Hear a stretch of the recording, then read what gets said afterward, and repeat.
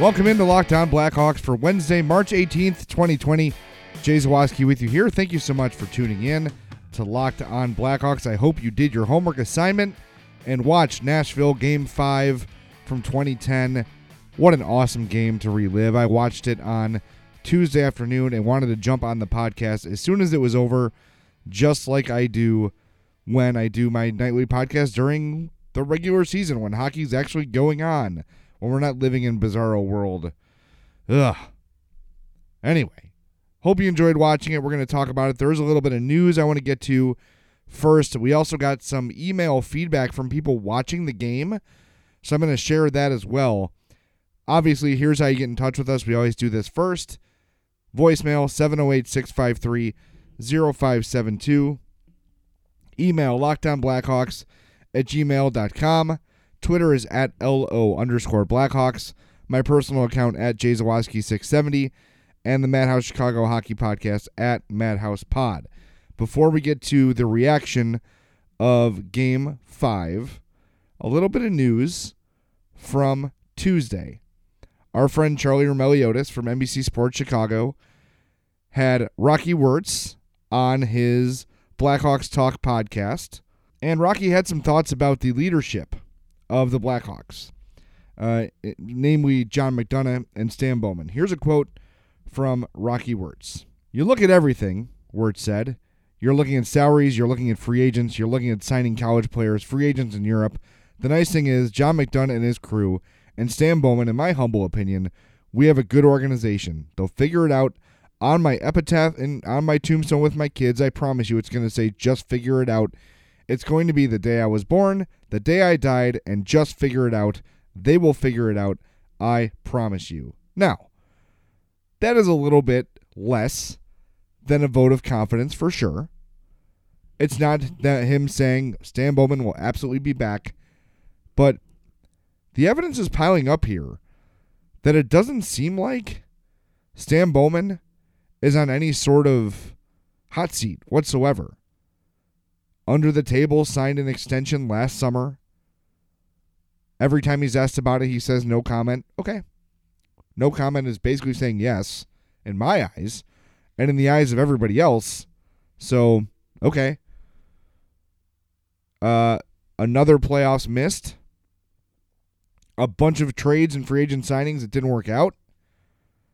And it looks like Stan Bowman's going to be back. Out of the mouth of Rocky Wirtz. And look, now is not the time, with everything going on, to really go off on what happened. Right now we're looking at this whole thing in perspective. Like, what are the importance of sports? And right now, they're very low on the importance scale, right? I know we all miss them. I know we all wish they were back. But truly, we're learning right now how unimportant sports are. And so it's not necessarily the time for Rocky Wirtz to say, we expect more and we should get more, blah, blah, blah. But I don't know. Just the tone of it sounds like, and you can go listen to the podcast for yourself so you can hear it yourself. I didn't want to play the audio without permission. It's their audio. They own it. Go back and listen and hear it for yourself. To me, it sounded like a little bit less than a vote of confidence, which is not really what Hawks fans want to hear right now or really ever when it comes to Stan Bowman. I think we all sort of agree that it would make sense for him to probably move on, right? But even if they're going to keep him, even if Rocky Wirtz is going to keep him and give him another year or whatever to figure this thing out, just sort of the blind optimism of, oh yeah, they're going to get it. They'll figure it out. They know what they're doing. Do they? Do they? I mean, for a long time, and people who listen to the Madhouse podcast and who have read my stuff on The Score will remember, I was a long-time Stan Bowman defender, and with good reason. For most of his tenure as Hawks GM, he was a damn good GM. Good results. Got things done. Yeah, there were some painful trades made, but a lot of those came with the caveat of salary cap dump, salary cap situation. So it wasn't always just like, oh, he just made a bad trade or he poorly evaluated talent. It was the Hawks are in cap hell, and he's got to get out of it, and it's going to cost him someone you like. But I pinpoint that Brent Seabrook contract. We've talked about this a ton, so I'm not saying anything new here. But the day that Brent Seabrook extension was signed, a few months after the Hawks won the Cup in 2015, it's really been downhill for Stan Bowman since then. So maybe Rocky Wirtz is just saying what he feels like he needs to say right now. Just like Bears GM Ryan Pace says, oh yeah, we have full faith in Mitch Trubisky. He's our guy. And all we hear about the last 3 days is all the quarterbacks the Bears are trying to get. Right? So maybe you're just being diplomatic, saying what you need to say in the moment, and moving on. But we've got to go by what he said, right? And what he said was he thinks Stan Bowman is going to figure it out. And that doesn't sound to me like someone whose job is on the line or whose job is in question. So make of it what you will, but I just thought it was sort of an interesting thing to say. But go listen to the podcast yourself. It's a Blackhawks Talk podcast. Our buddy Charlie Romeliotis is on there. Go to his Twitter feed and find it. And if you're a listener, and if you've been a listener of this podcast, I'm sure you've heard all the great advertisers working with Locked On to reach sports fans, but you may not know that Locked On Blackhawks is a great way for your local businesses to reach passionate Hawks fans just like you. Unlike any other podcast, Locked On gives your local company the unique ability to reach local podcast listeners. Not just any podcast listener, a Locked On podcast listener. If your company wants to connect with Hawks fans and a predominantly male audience that's well-educated with disposable income, then let's put your company right here on this Locked On podcast. Local fans love to support local businesses. Text the word advertising to 33777 or visit LockedOnPodcasts.com/advertising and let us know who you are.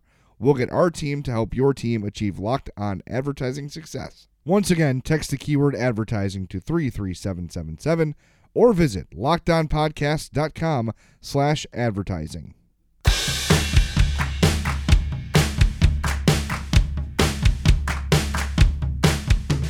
It's Locked On Blackhawks, part of the Locked On Podcast Network, your team every day. Thank you so much for joining me here. Again, this weird situation, we're working ourselves through it. So I figured let's go back. Let's watch a classic Hawks game from the 2010 Stanley Cup run. So we watched Nashville Game 5.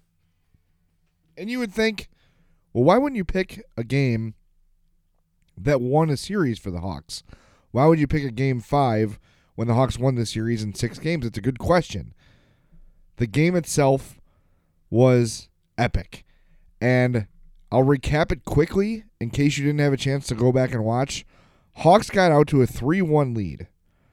David Legwand opened the scoring for Nashville in the first period, 6:23 in. Then Andrew Ladd and Nicholas Hjalmarsson score in the first, giving the Hawks a 2-1 lead. Then it's Thomas Kopecky out of the penalty box off a too-many-men penalty.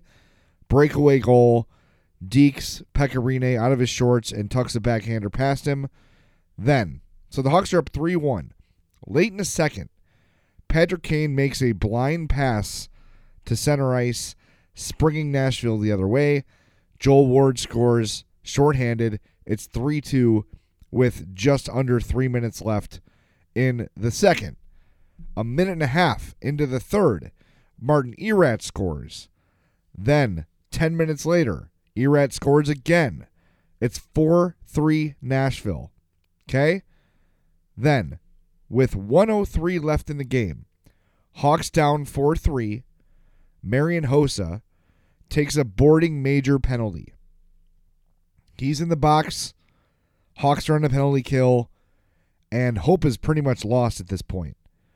Hawks get the puck, head in the offensive zone. Scramble in front. Patrick Kane, with 14 seconds left in the third period, ties the game. Overtime begins. Nashville's getting a bunch of scoring chances, as are the Blackhawks, actually. John Madden almost made a scoring chance early. Then late in that penalty kill, he got a chance right in front where he just put it wide of the net. John Madden, I'll talk about him in a little bit. What an awesome pickup for the Hawks he was that year. But then, right as the penalty expires, The Hawks have the puck in the offensive zone. Marian Hossa goes from the penalty box to the front of the net. Brent Sopel puts a point shot on net. Then this happened. Bowling back, Sopel a drive, skipped in front, score!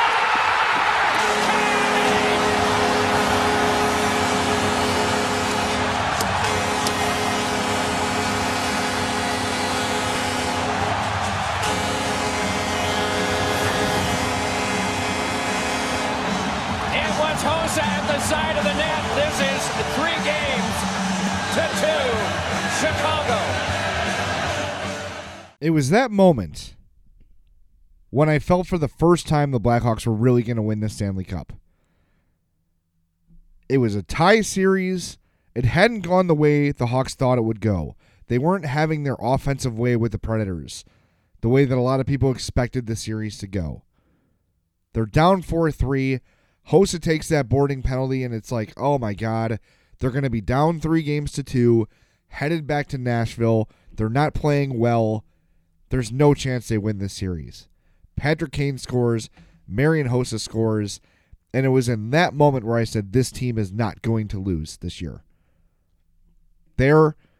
Years later, Ken Hitchcock, the coach of the St. Louis Blues, talked about the Blackhawks, and he used the word resolve.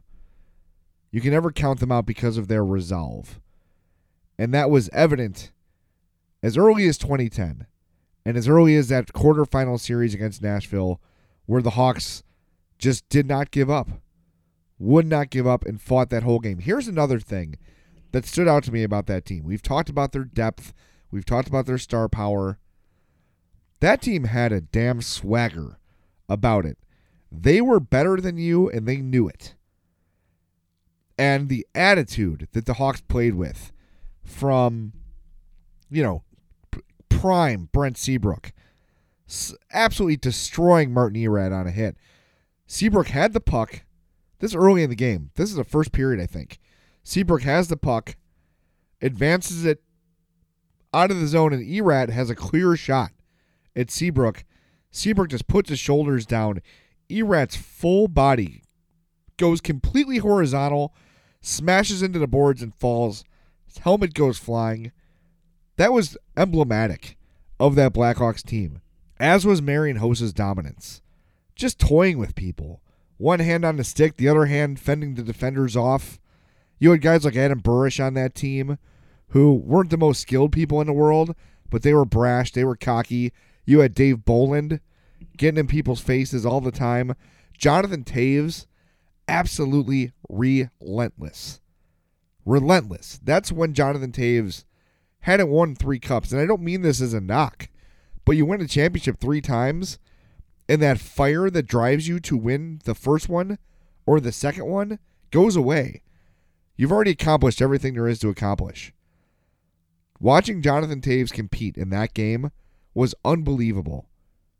He never lost a battle. Sometimes he'd lose the puck, but he would never get outworked. Here's one observation I have too. Patrick Kane is a much better player now than he was in 2010. He's smarter. He picks his spots better. He's a better two-way player. He might be the one guy of this group that you can say right now is playing the best hockey of his career and doesn't seem to be slowing down at all. Kane was great in this game and in the 2010 playoffs. There's no doubt about it. Obviously, scored the tying goal in Game 5, scored the game-winning goal of the Stanley Cup Final in Game 6 in Philly, and numerous incredible memories from Patrick Kane over the years. But the player I see now on a shift-to-shift basis is better than the one that was on the ice for the Blackhawks in 2010. I believe that. I believe that all around. He's a better all-around player now than he was. More of a factor. Speaking of factors, I mentioned it a little bit. John Madden, brought in from the New Jersey Devils as a free agent, 1-year deal, and looked at as sort of like, okay, this team's ready to win. They need someone on this team who's won before. And that is exactly what John Madden was. You look at his line from that game. 12:58 of ice time, 2 shots on goal, One shot missed. That was one in overtime. He won 75% of his faceoffs. He had a block shot and a takeaway. But he was everywhere he needed to be on the ice in that game. He was absolutely unbelievable. 5 minutes and 32 seconds shorthanded for John Madden. And it felt like the more the game went on, the better he played. Those little moves, those little things that were done, and the big things too, like Marian Hossa joining the team, obviously, and Thomas Kopecky, who had a nice goal, is a better player than I remember. I'm trying to think, as I was watching the game, like, who is today's Thomas Kopecky? Who is a player like that? Big, not overly physical, not overly skilled, not fast, not slow, but somehow effective. And the only thing I can come up with, even resembling that on the Hawks, would be Dylan Strome. But I think Strome has a lot more skill than Kopecky. And it puts up bigger numbers than Kopecky. I don't know, if you can think of a modern NHL comp to Thomas Kopecky, let me know. The other thing, looking at this game in hindsight, without the judgment of Brian Campbell's contract and how much it costs the Blackhawks to have him, and I think sometimes we can look at those things as we evaluate a player. It's hard to forget about that stuff and get it out of your mind. Just like when,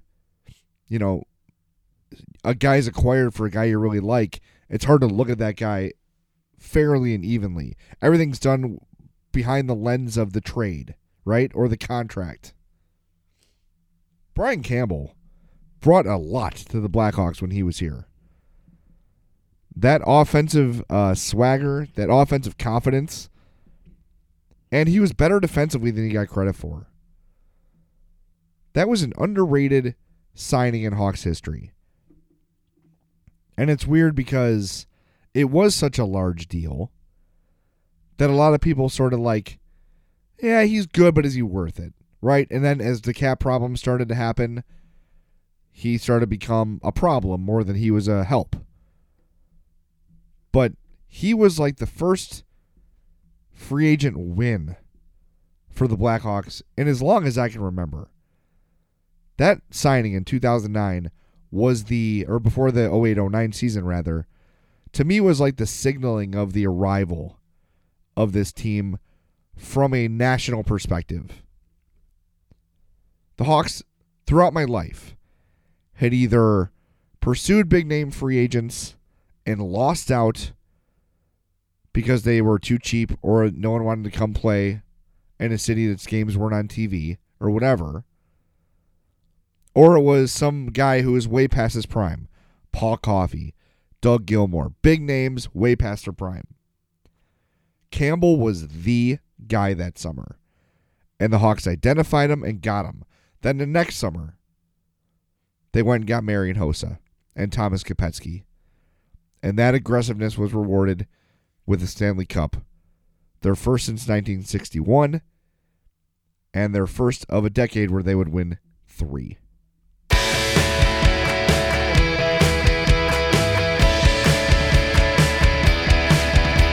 Just like we do after every Blackhawks game, it's time to go over the pluses and minuses from a game that happened nearly 10 years ago, April 24th, 2010. Let's start with the pluses. First plus for me goes to Marian Hossa, scoring the game-winning goal in overtime after a bad 5-minute major boarding penalty as time was expiring. A lesser player would have hung his head. A lesser player would have let that moment define him throughout the series, maybe throughout the rest of his career.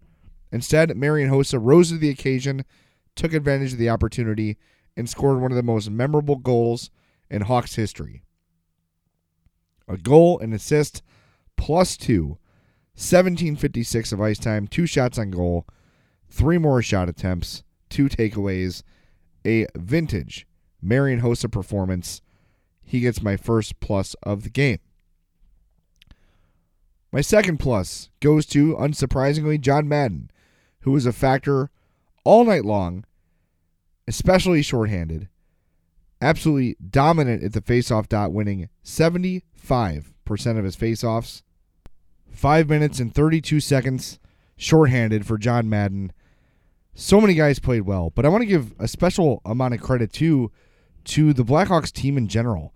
They allowed only 16 shots on goal in regulation to Nashville. 16. That's crazy. 21 total shots a game, 5 of those in overtime because the Preds were on the power play for like 4 minutes in overtime. That's unreal. And when we talk about what made that team, that group so special, that's what we're talking about. We're talking about the depth from top to bottom on the defensive core. Look at that defensive lineup. You know, Keith, Hjalmarsson, Sopel, Seabrook, Bufflin, Campbell. 4 out of 5 of those guys are all-star type players. And Brent Sopel, who was picked up on a tryout before that season. He had been with the Red Wings in camp, actually, and then decided to join the Hawks. Good choice. He was just what they needed. Not as much as John Madden was, he wasn't as impactful as Madden was, but another veteran, respected guy who had been through not hell, but who had been through a lot in his NHL career, who had seen it all. Those sort of additions to a stacked roster, that made the difference in the playoffs. I can't overstate how important guys like Madden and Sopel were to that group. And of course, Marian Hossa, who had been in the 2 prior Stanley Cup finals. First with Pittsburgh, losing to Detroit, then with Detroit losing to Pittsburgh. 3 years in a row, Hossa played in the Cup final. The 3rd time he won it, in 2010 with the Blackhawks. It was just such a uniquely assembled team. A lot of homegrown talent, of course. But the Patrick Sharp trade, which when it was made, the Hawks weren't really on anyone's radar, but it was like, okay, that was like a minor leaguer trade, whatever. One of the best trades in hockey history. Patrick Sharp did not get on the score sheet that night. He had 8 shot attempts. You just go up and down the sheet. Some of these names. Andrew Ladd, goal. Troy Brouwer was on the team. Brian Bickle, 2 shots, 3 hits. Christopher Stieg, Dustin Bufflin, Adam Burish. These names are good players from top to bottom on the roster. And I talked about it yesterday when I was describing puck-moving defensemen. You had an entire roster of offensively skilled players that would also, aside from basically Patrick Kane, were willing to play a 2-way game. And Kane was willing at times, but he was really the only one-dimensional forward on the entire roster. There were no, and I'm not piling on here, but it's true, there were no Alex Nylanders, right? There were no Alex DeBrincats. Your Alex DeBrincat was Patrick Kane. All these guys, top to bottom, were committed 2-way forwards. I'll say the list again. Sharp, Madden, Ladd, Taves, Brouwer, Bickle, Versteeg, Boland, Burish, Hossa, Kopetsky. That's why they allowed 16 shots on goal in regulation. 16 shots on goal in a playoff game that they needed overtime to win, oddly enough. Unbelievable. Real quick, got a couple emails I want to share here, but something very cool that's happening on the Locked On Podcast Network as well. I know this is a time where people are staying home to eat, but these local businesses need your support. So if you're new to Postmates, sign up, download the Postmates app, use code LOCKEDONNBA. You'll get $100 of free delivery credit for your first 7 days. So you can basically order food every day this week with no delivery fee. Jump on that. Support these restaurants. They need it now more than ever. Download the Postmates app and use promo code LOCKEDONNBA. I believe that is for first-time Postmates users only. I'm not positive. You could try it. It can't hurt to try. But if you've been waiting to try a food delivery service, go to Postmates. Use that code LOCKEDONNBA. All right, couple emails here regarding Game 5. Travis Barker says, looking back, I wish I had not deleted Twitter to see all my hot takes. That would have been a good 10-year challenge to see which of my opinions aged like milk. Yeah, Travis, we're all there. I guarantee you that. What a game, though. Looking at Quenneville's numbers in the playoffs, I think he needed to win in 2010 to save his job. I wonder what the general opinion was at the time. Entering that game, Quenneville's record in the playoffs was 53-55. But it was his first year with a team as stacked as the Blackhawks. And the year before, he had gotten them to the Western Conference Finals, in many people's opinions, ahead of schedule. So I don't think his job was in danger at all. He was looked at as the guy who came in and changed the tone and changed the tenor of that team. So I don't think his job was ever in danger, but I was surprised to see, as that game was starting, they showed his playoff record, 53-55. You'd think he would have had a better record. But again, being over 500 in the playoffs, that's a good thing. If you do that every series, you win the cup every year. Right? I guess so. All right, one more here from Kyle. He says, 3 takeaways from watching Hawks-Preds Game 5. That third line. I miss having a third line with that kind of talent and identity. If we can get Strome winning faceoffs, maybe we have the center depth to build a real third line again. Number 2, damn, I miss Marian Hossa. The best two-way winger I've ever seen. He was the most important piece of our franchise for the last decade. No doubt in my mind. He was the central role model for our young stars. No Hossa, no dynasty. Interesting. I think maybe they win a cup without him, but certainly not 3. Number 3, 2010 Hawks were not an easy team to play against. Yes, they were fast and skilled, but they had plenty of battle on the ice. This is what I was talking about earlier. That team would knock our current roster on their asses. We need to get some of that grit in our game again. I'm not talking about gritty players, but a get out of my way, move it or lose it mentality. That team exerted their will on the ice. Absolutely correct. And you saw it. If you watched Nashville Game 5, you saw exactly what Kyle's talking about in that email. All right. Thanks for listening to this edition of Locked On Blackhawks. Really, really appreciate it. We'll do another game next week. Something from the Vancouver series. I got a review. See what's out there. By the way, NBC Sports Chicago all week is showing like all the wins from the 2010 Cup run. So check that out. I got to go back and look. What is the best Vancouver game to review? If you guys have suggestions, hit me up, lockdownblackhawks@gmail.com, and we will evaluate your input. Always welcome your input on the show, but that's going to be really cool. Here's the email. I just pulled it up. So starting tomorrow, Nashville Game 4, 7 p.m. on NBC Sports Chicago. Saturday, they'll show Nashville Game 5 again. Then it's Tuesday, Nashville Game 6. Then the series against Vancouver starts on Thursday. So it's every other day. It'll be Thursday, Saturday, Sunday. Tuesday will be those Vancouver games. So check those out. Tune into those, and we will break them down next week on Locked On Blackhawks. But I'm back tomorrow, and I'm back Friday. So if you got questions, you got comments, get them in. I need the content. lockdownblackhawks@gmail.com. Voicemail 708-653-0572. Now that you've listened to this Locked On Blackhawks podcast, tell your smart speaker to listen to the latest episode of Locked On NHL. My name's Jay Zawaski. Thanks for listening. Be safe, be smart, stay home, and we'll talk to you next time on Locked On Blackhawks, part of the Locked On Podcast Network, your team every day.